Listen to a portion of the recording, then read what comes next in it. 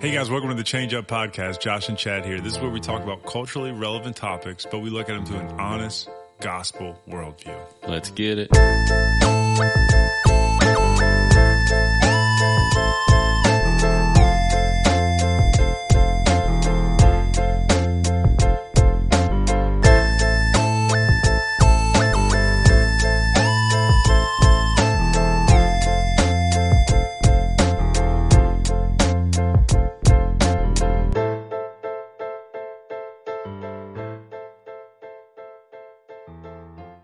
What's up, Chad? What's up, Josh? Well, we're coming at our listeners right now. It's Sunday, about a week after the hurricane. Yeah, and this is going to be a little special update. Yeah, you guys noticed, I'm sure, that we didn't have a pod Friday, but that's because we didn't have any power. Yeah, to do a pod. No power, no internet, no nothing. Because I was in Kentucky, we could have done something over the phone, but we had no way of posting or editing. Yeah, my phone was barely working. Yeah. But we thought we'd do a little but we're back in studio. Special update on disaster preparedness. Spiritual preparedness. Yeah. What to do when calamity strikes. I like that. Which was basically what your sermon was on today. Yeah. But so this is more of a, informal discussion on spiritual. I don't have any take it or leave it. We'll save that for next week. And if you weren't in town or weren't able to be at church today, check out the Field Church podcast. The sermon should be up tomorrow because this is coming out. We're doing this real time, so tomorrow that'll be posted. Right. So let's just talk about when natural disaster strikes, or I think you could easily use this as an application for when, death of a loved one, anything out of the ordinary, whether a natural disaster or not, that just kind of really hits home. Mm-hmm. What do you think for Christians who are desiring to follow the Lord, what do you think some of the biggest things that happen spiritually in their lives when something like this happens? Yeah. Well, probably the first thing to recognize as a Christian is what it reveals about your heart. James 1, we talked about today, James 1, 2 through 5, talks about we should consider it joy when we meet trials of various kinds, because the reason is that it produces steadfastness in our faith. And then to even not only consider that joy, but also not try to push away what's going on, but to really seek the Lord in it because it has purpose, because it talks about having its full effect. I'll just read it. It's so easy to just something like this happens and we're like, okay, what can we do to take care of our met needs? I need power, I need fuel, right. I need AC. Right. So what are we neglecting when we do that? When we see James 1, I'll read it here. It says, "Count it all joy, my brothers," starting in verse 2, I should say. "Count it all joy, my brothers, when you meet trials of various kinds, for you know that the testing of your faith produces steadfastness. And let steadfastness have its full effect, that you may be perfect and complete, lacking in nothing." And then it says, "If anyone lacks wisdom, let him ask God, who gives generously to all without reproach, and it will be given to him." And so the trial, first we have to understand that God is sovereign. So anything that happens, God is in charge of and in control of. He may not be directly behind it or have caused it, because James says in the same passage, I think it's in verse 13.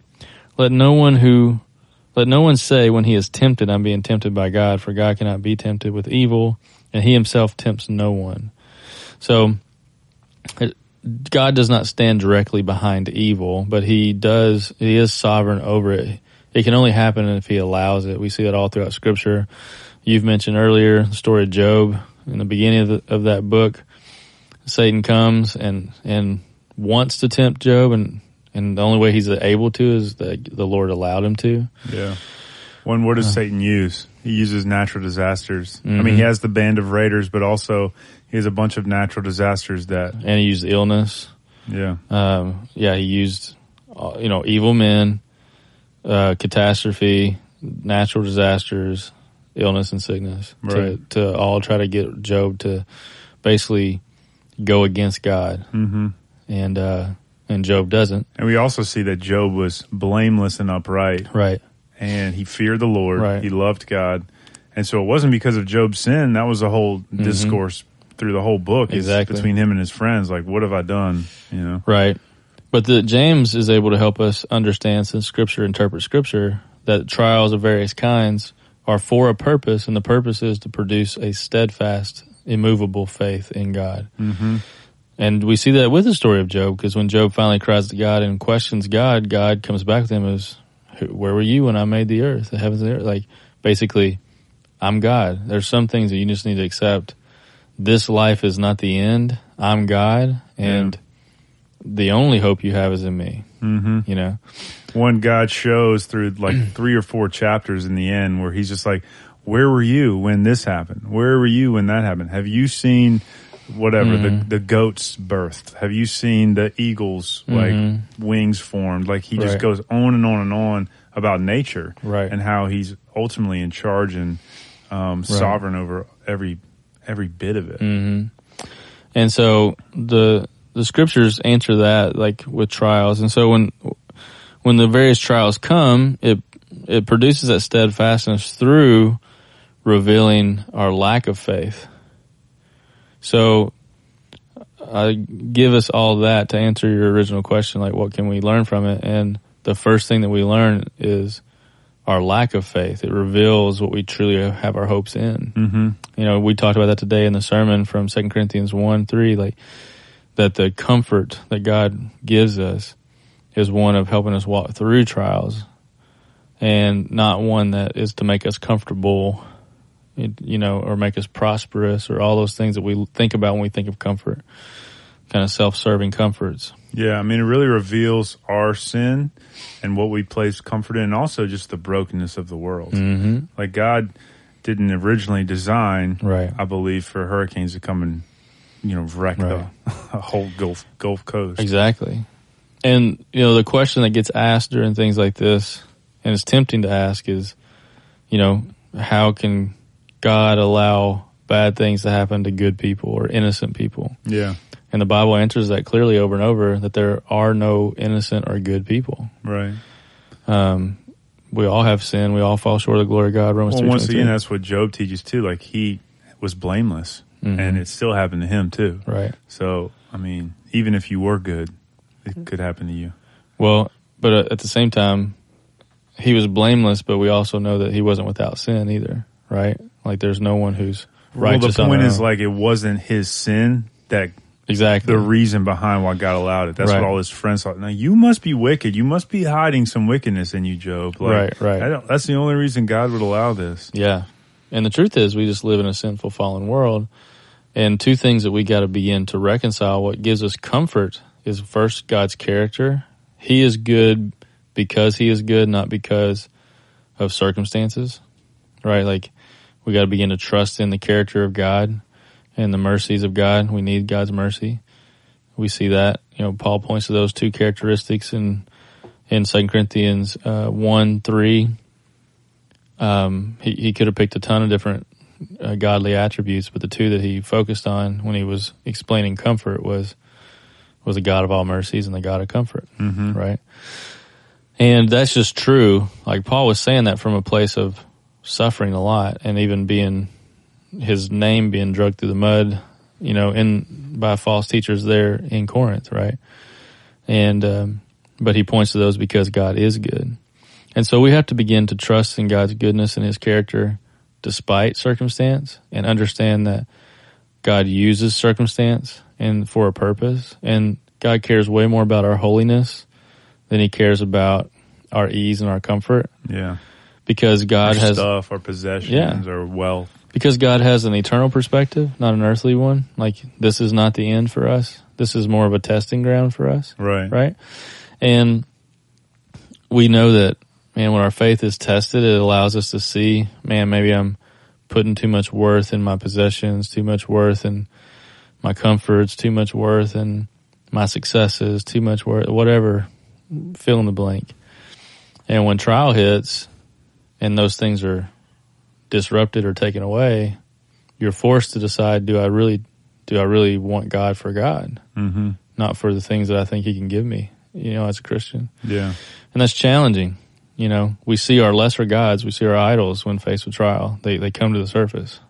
Yeah. And, Now, the other side may be the person who, let's say, like for myself, I was spared, all my neighbors' trees through their house, like just demolished. But we had a couple limbs down in my yard. And obviously we lost power, and so I'm turning around like, okay, how can I help people? Mm-hmm. And so we're still called to like minister to these like felt needs, right, to enable people to be comfortable, even though what you said today in the sermon is like, comfort there is not talking about us being comfortable. Right. It's about being with us through. Right. He stands suffering. With us. He supports. He encourages. That has that air of courage. We use Psalm 23 today. Look at that. Like, though I walk through the valley of the shadow of death, I fear no evil, for your rod and your staff, they comfort me. Like, it doesn't say you take me out of evil or you take me out of the valley or it says you walk with me, you comfort me in it, But I'm just saying, as Christians, we are still called to minister to those Absolutely. needs. Well, and that's what that one's all about. Like, we comfort others with the comfort we've been comforted with in Christ, So there's a call of stewardship there, and entrusting to us as ambassadors for Christ, as believers, that as we experience the character of God and his comfort, then we have the ministry of comforting others. It really harkens back to the two greatest commandments: worship God above all else, love your Lord your heart with all your heart, mind, and strength. Soul, everything. Yeah, everything. And love others as yourself. I got those a little mixed up, but you get the point. I wrote a song about that. Could help you. Yeah, probably. But point is, that's true in everything. So you see that even with comfort. As you are comforted and experience the character of God and you worship the Lord, who is the God of all comforts and all mercy, your immediate reaction is to serve others through how you've been comforted by sharing with them the comfort of God that you've experienced, and to be an ambassador for the gospel. So first priority, we got to get right with God. Mm-hmm. We got to take time to pray and really like seek out what is the Lord revealing in this time. What is he showing me? How is he teaching me? Don't let this go wasted. Don't let this tragedy be wasted on you, but use it to be sanctified. Right. And I guess the next step would be to now offer that comfort to others. Absolutely. And that should be a natural progression for the Christian, That's what we always do. We make disciples as we come into a relationship with Christ. Then our call is to be equipped for the work of the ministry, to be ambassadors, to take the gospel throughout, to share about the hope that we have. I mean, that's just should be a natural outflow in all things, right? So this is no different. And in terms of that question or that thought of like, how could God allow good things or bad things to happen to good people? We've already established that there are no good people. We still have a lot of empathy and sympathy for those who are struggling, though. Doesn't mean we don't care about people. It's that we care more about their soul than we care about anything else. Because we know that there's no good people, we want people to know the mercy of God that they need through the gospel of Jesus Christ. So we serve people physically for the purpose of showing them what they need spiritually. That's more important. This life will end for everyone. Right. And no one escapes death, right, other than Christ and Elijah. But Allegedly. Yeah, allegedly. It was terrible. But that's just the reality. I mean, there are tragedies that happen in terms of you lose a loved one and it feels like too soon. Like it comes out of nowhere. But it shouldn't come out of nowhere because everyone dies. They may not have expected, and you may not have expected that moment to be the moment. Right. But the Bible clearly shows us that the wages of sin is death. We all die. We all expect for some reason that we're supposed to live to a ripe old age and pass away in our sleep and we got all the time in the world. Yeah. But no one made that promise. Yeah. I mean, and we know from all around us, crazy tragedies happen all the time. Absolutely. And so why would we be any different? That's right. You know?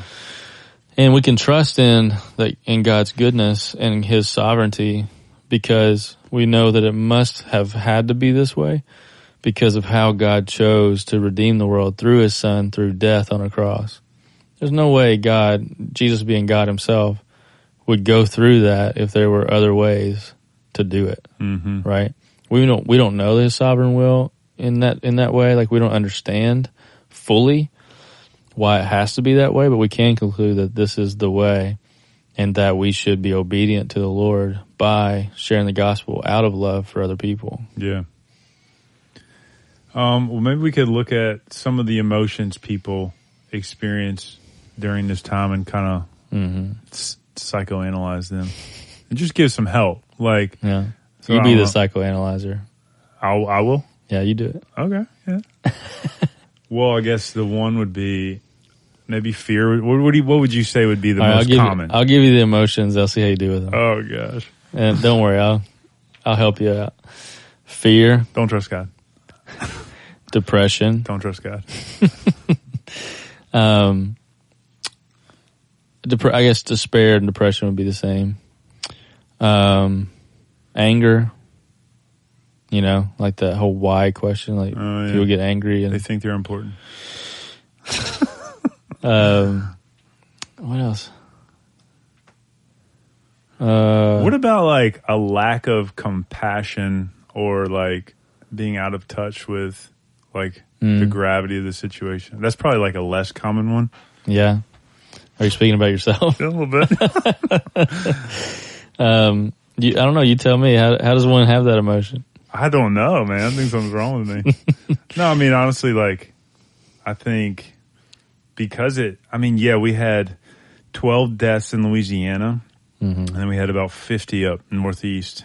Like, they got it worse than us because they weren't prepared for it.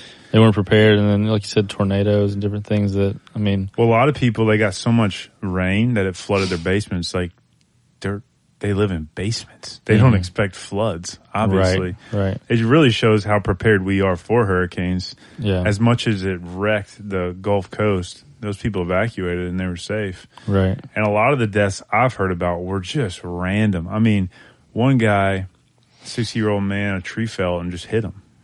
He was in his living room. I mean, it was like lightning striking. Another guy got eaten by an alligator. I heard that one. He was in the water and it got his arm. And I heard this third hand. I didn't verify it, but it's a cool story. We don't want to know if it's true or not. Wife saved him from the alligator, got him on the front porch, ran to go get the P-row. You know what a P-row is? Yeah, flat bottom boat. Yeah. No, it's like a little it's a little canoe. Yeah, little but it's got bitty. a flat bottom. And by the time she got it, like his body was gone. No. I'd have to go verify if not. I mean, don't let the truth get in the way of a good story, for sure. No. But and then I think there was a couple linemen who got probably electrocuted or something. Maybe a tree fell on them because they were working. That's definitely obviously a danger. A lot of carbon monoxide deaths. Anyways. Yeah. Relatively, like, it was just, for the amount of destruction it caused, relatively safe storm. Yeah. I mean, for it to rip all the way through the Northeast, and we're at a death toll of 62, although one's too many, but that's still a lot smaller than you would expect with the amount of destruction and devastation you see. I mean, if you go through my neighborhood, there's multiple houses that look like they've been demolished. It's crazy. So, I mean, of course, everybody evacuated, so no one was in those houses, I assume. But if people were in those homes, they would definitely have gotten destroyed. So anyways, let's go back. So looking at fear, I think people are kind of, they take for granted a lot of the comforts and a lot of the security or perceived security they have in this world. And then something like this happens and they realize, I'm actually not in control. And so now all of a sudden they feel out of control. Right. Whereas really they were never in control. Yeah. It's just this sense of normalcy kind of gave them a false sense of security. Yeah. And so it highlighted like, and so now all of a sudden they're fearful and they don't know how to manage it. Yeah. And that's more, probably commonly defined as anxiety, although Anxiety's root is fear. Being anxious, like you said, is the reality of not being in control, but the desire is to be in control, like you said. Right. So obviously what that exposes then is an idolatry of control and a need to repent and learn to trust in the sovereign hand and the control of God. Mm-hmm. And that's going to take, continual repentance and renewal of the mind in the scriptures, obviously, and acting upon that. I have plenty of empathy for that because that's not something that's easy. It's not just for most people anyway. You're not going to snap your fingers and all of a sudden, I don't need any control at all. Oh, yeah. Not how that works. But God gets a lot of glory through a continual repentance and growth, and sanctification. Right. But that's what Romans 8:28 and 29 tell us. Romans 8:28, I'll just turn there. All things work for good. Yeah, you know where I'm going with it, but I don't want to say any of the words for it. You've been known to missay a word or two. Yeah, well, that's what happens when you grow up in the country. Romans 8:28 says, "And we know that for those who love God, all things work together for good, for those who are called according to his purpose." But 29, I think, is the more important one, which is, "For those whom he foreknew, he also predestined to be conformed to the image of his Son, in order that he might be the firstborn among many brothers." That's the reason. So we know that he works all things together for the good of those who know him and who love him. But the point is to help us be sanctified and transformed to the image of Christ. And so it's important that we understand that as we are being sanctified from the things that we put our hope in, our idols, in that repentance process, that process is us being made more and more holy, more and more into the image of the Son of God. Mm-hmm. And so that's why we consider trials joy. Trials aren't fun to go through. No one wishes for a hurricane. No one hopes for that. But the things that we learn through that, and the fact that as we put our eyes on the Lord and on Christ and in his word, we will become more and more like Jesus, and that's worth it. Mm-hmm. That's why we consider it joy, Yeah. But yeah, no one wishes for hardship. It doesn't say hope for hardship. It says consider joy when they come. Right. God will decide, Yeah, it's okay to want prosperity, to want comfort, to want, riches. It's okay to want those things. I mean, God created them. But to go after them at the expense of... To worship them. Yeah, and at the expense of your soul and your spiritual life and your worship of God, then, right. You're missing the point.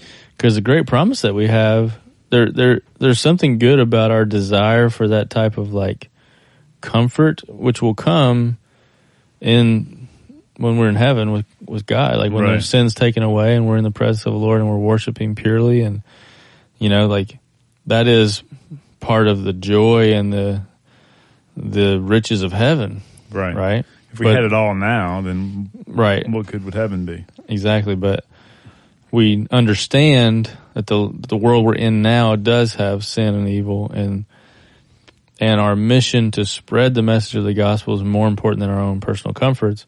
And the promise to those who follow Christ are going to be trials and hardships. Mm-hmm.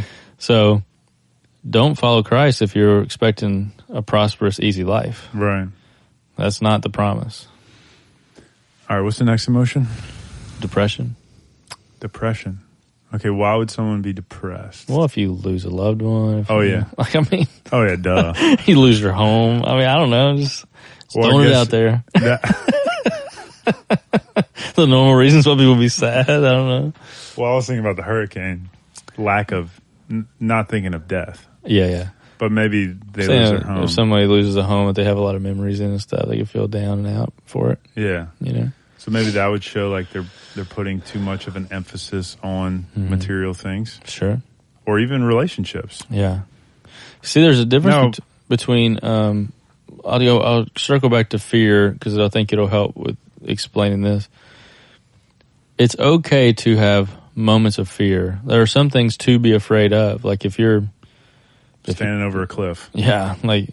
Some of that's reality. Bad things can happen.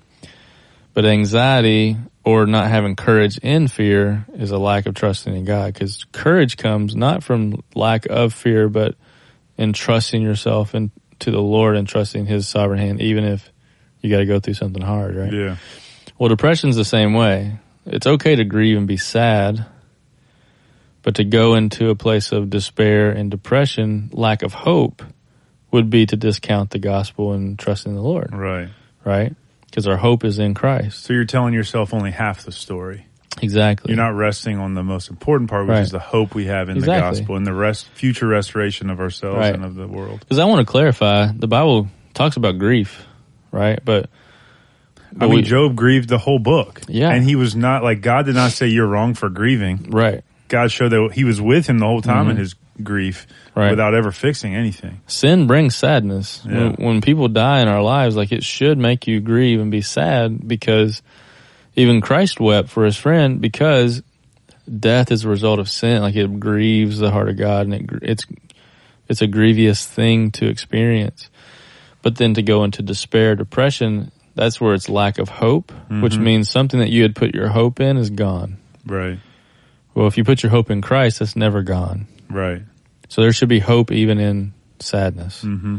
That's why 2 Thessalonians 4, or 1 Thessalonians 4, I checked that. The passage where it talks about we don't grieve as other people do, because we don't grieve without hope, because we have hope in Christ. Let me check it here. I always get those two mixed up. First Thessalonians 4:13. But we do not want you to be uninformed, brothers, about those who are asleep, that you may not grieve as others do who have no hope. That for those who are in Christ, we just depart from this world. We go to, they call it going to sleep, because our souls are living forever in heaven. Right. So we don't grieve as other people do without hope. But for those who are without, we don't really die. We just change locations. Yeah, our physical body dies, but eventually we get that made new too. Mm-hmm. But our soul, our inner man, goes to be with the Lord. So we don't grieve. We grieve the loss of someone because we're going to miss them and we loved them, and there's things that remind us of that. That's natural. That's normal, and the Bible has plenty of room for that. But the no hope, despair, is something that is an indication of a lack of hope in the Lord, a lack of hope in Christ. Right. Which can, I guess, maybe not easily, like you said with fear, like these people that struggle with these certain emotions, it's not like you just snap your fingers and you're better because you read one text, but the scriptures are where you go to gain hope, and you meditate on them. And you go there over and over again. Yeah. And the Lord works through those, right? That's why, the Holy Spirit is in John 14 is called the Helper, right? The Comforter, same word that we talked about today, same type of idea, like comes and walks with us through the hardships. The Holy Spirit takes the Word of God and brings those to pass in our minds and our hearts to help us through it all. So yeah, a Christian should not be in despair or depression, really. And if you find yourself in that place, it's an indication of a lack of faith. But you can be sad, you can be grieving for sure. And there's a difference. Just like a Christian should not be anxious. The Bible actually says, do not be anxious. What do we do with that? Well, we trust the Lord and we rejoice always in the Lord, Philippians 4.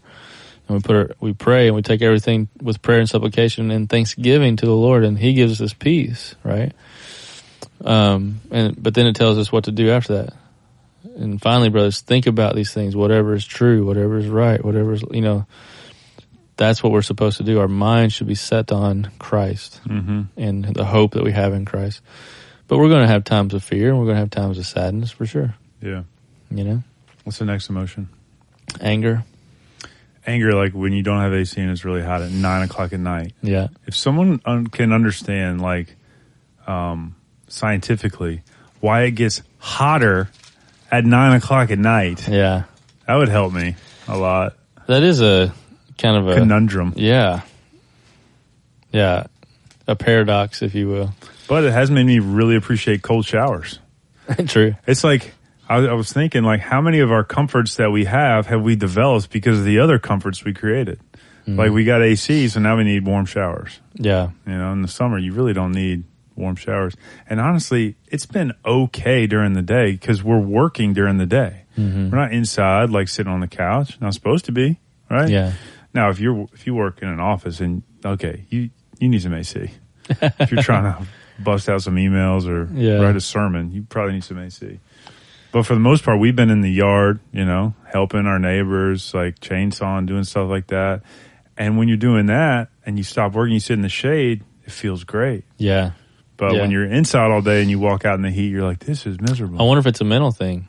Just thinking about that. Sun's gone down. You expect it to be hot with the sun. And maybe the fact that... I don't know, man. Like, I don't know because you sure, like, you sure I'll it's just not be mental? sitting down and I'd just taken my shower, you know, 6, 7 o'clock at night. I'm cool. I'm like cooled off. And all of a sudden, like, my body temperature starts rising and rising. I'm like, what is happening right now? I don't get it. Yeah, I don't know. Well, that brings anger. Yeah. Well, anger, once again, is not an emotion that is most of the time biblical. I don't want to say never, because there is room in Ephesians 4 where it talks about be anger in your anger, do not sin in your anger. There is room for righteous anger. We see Christ drive out the money changers because out of the temple, for it was a house of prayer, and they were defacing it by gambling or charging extra for the sacrifices and all this kind of stuff. So I'm not saying all anger is always sinful, but usually it is, because there's a lot of warnings against the anger of man. James chapter 1 talks about being slow to anger. It says, know this, my beloved brothers, let every person be quick to hear, slow to speak, and slow to anger. For the anger of man does not produce the righteousness of God. And so in our sinful nature, it is more likely that we're not pure and we're not having righteous anger, which would be anger about the sin and something that's going against the righteousness of God. You know, when we see abuses, we see sex slavery, we see things that are egregious, it should make us upset. Yeah. You know, it should make us want to do something about it. It should make us want to make a difference, right? But responding out of the emotion of anger usually is coming out of a place of pride and sinfulness. When you think of that, it's more like rage. Yeah. Like tempers. Yes. Is there something that is bothering you when you're sitting there hot in your house? Yes. Is that a reason to lash out in anger? No. Exactly. You know, because it's driven by selfishness. Comfort. And I want what I want right now. You know? Yeah. James 4 talks about that too. Like, why do you fight? Why do you quarrel? Because you want what you want, you know? Yeah. Same kind of idea. So. It's like a pride issue too, like thinking like your ways are so important. Right. And when what you want isn't happening, like you all of a sudden feel the justification to be angry about it. And that's why anger is an emotion that comes, especially when something bad is happening, because we can get this attitude of like, how could this happen to me? Or why, Lord, would you allow this to happen? And the attitude of it is like that God shouldn't have done that or shouldn't have allowed it, as if we know what's best.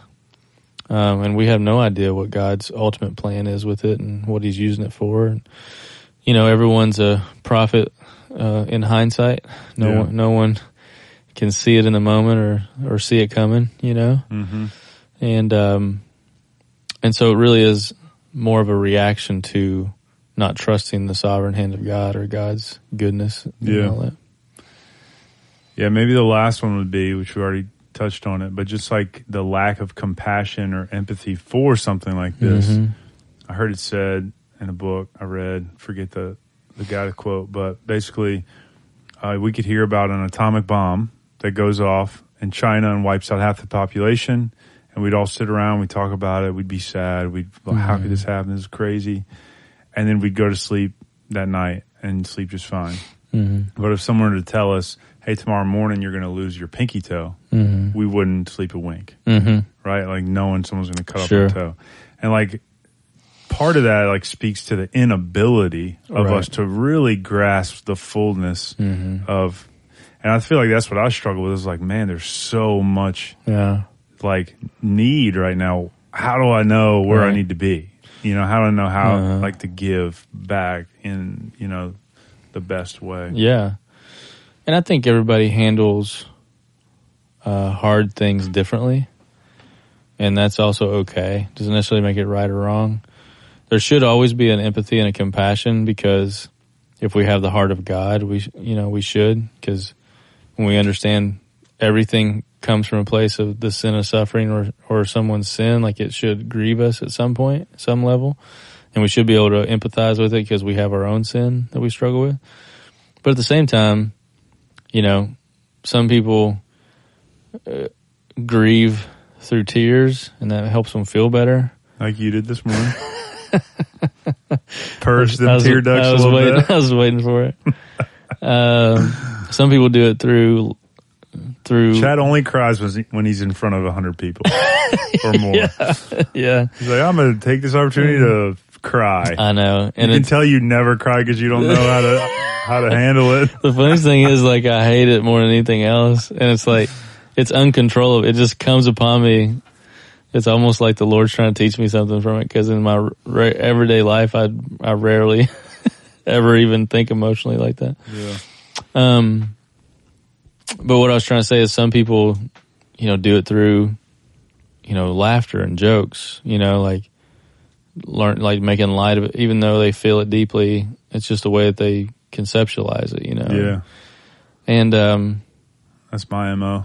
Yeah. And that's okay. I mean, obviously there's an appropriate time for that and not, you know, Yeah. But, I think some of it's just, let's put it this way. We live in a sinful, fallen world.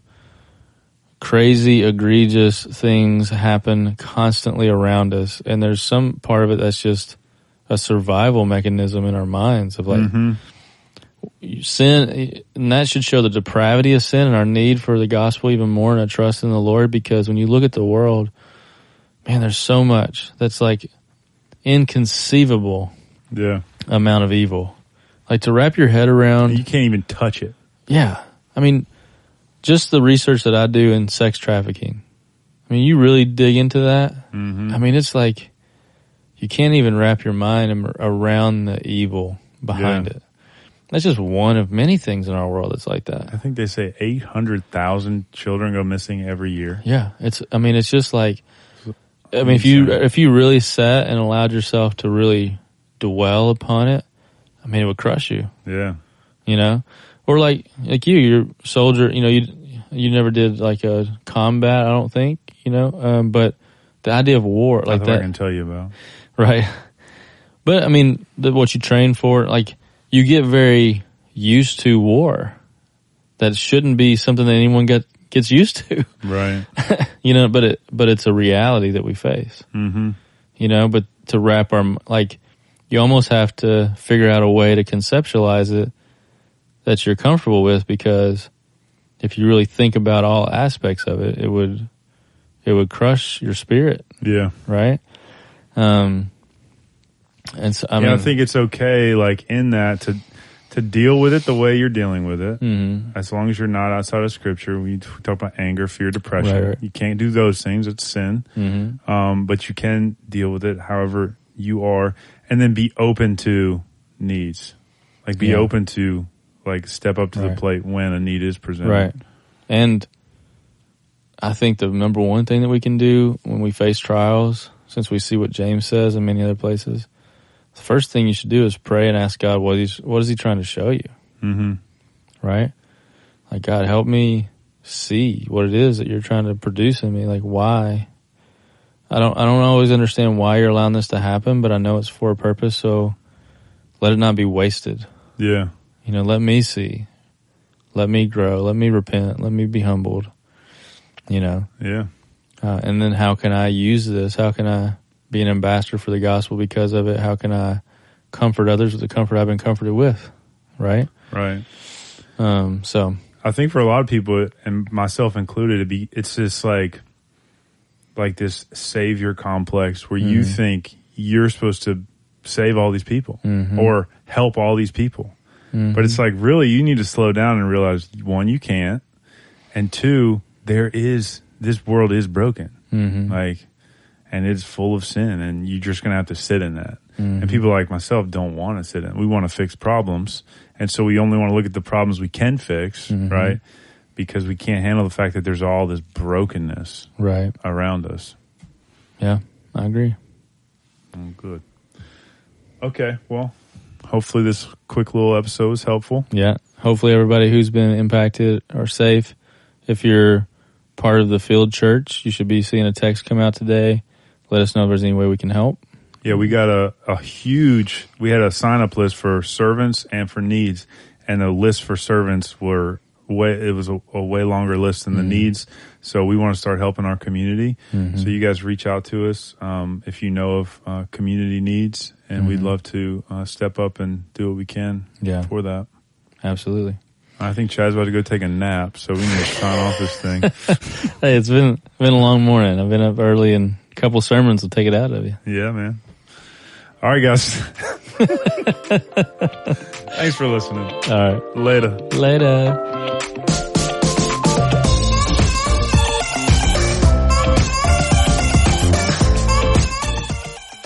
Thank you for listening to the Change Up podcast. This podcast is made possible by the Field Church in Mandeville, Louisiana. If you don't have a home church, please come check us out. We have service times at 8:45 and 10:45 on Sundays, and you can find more information at thefieldnola.com. If you found this podcast to be helpful, please share it with a friend or family member and rate and review on Apple Podcasts. This helps other people just like you find us.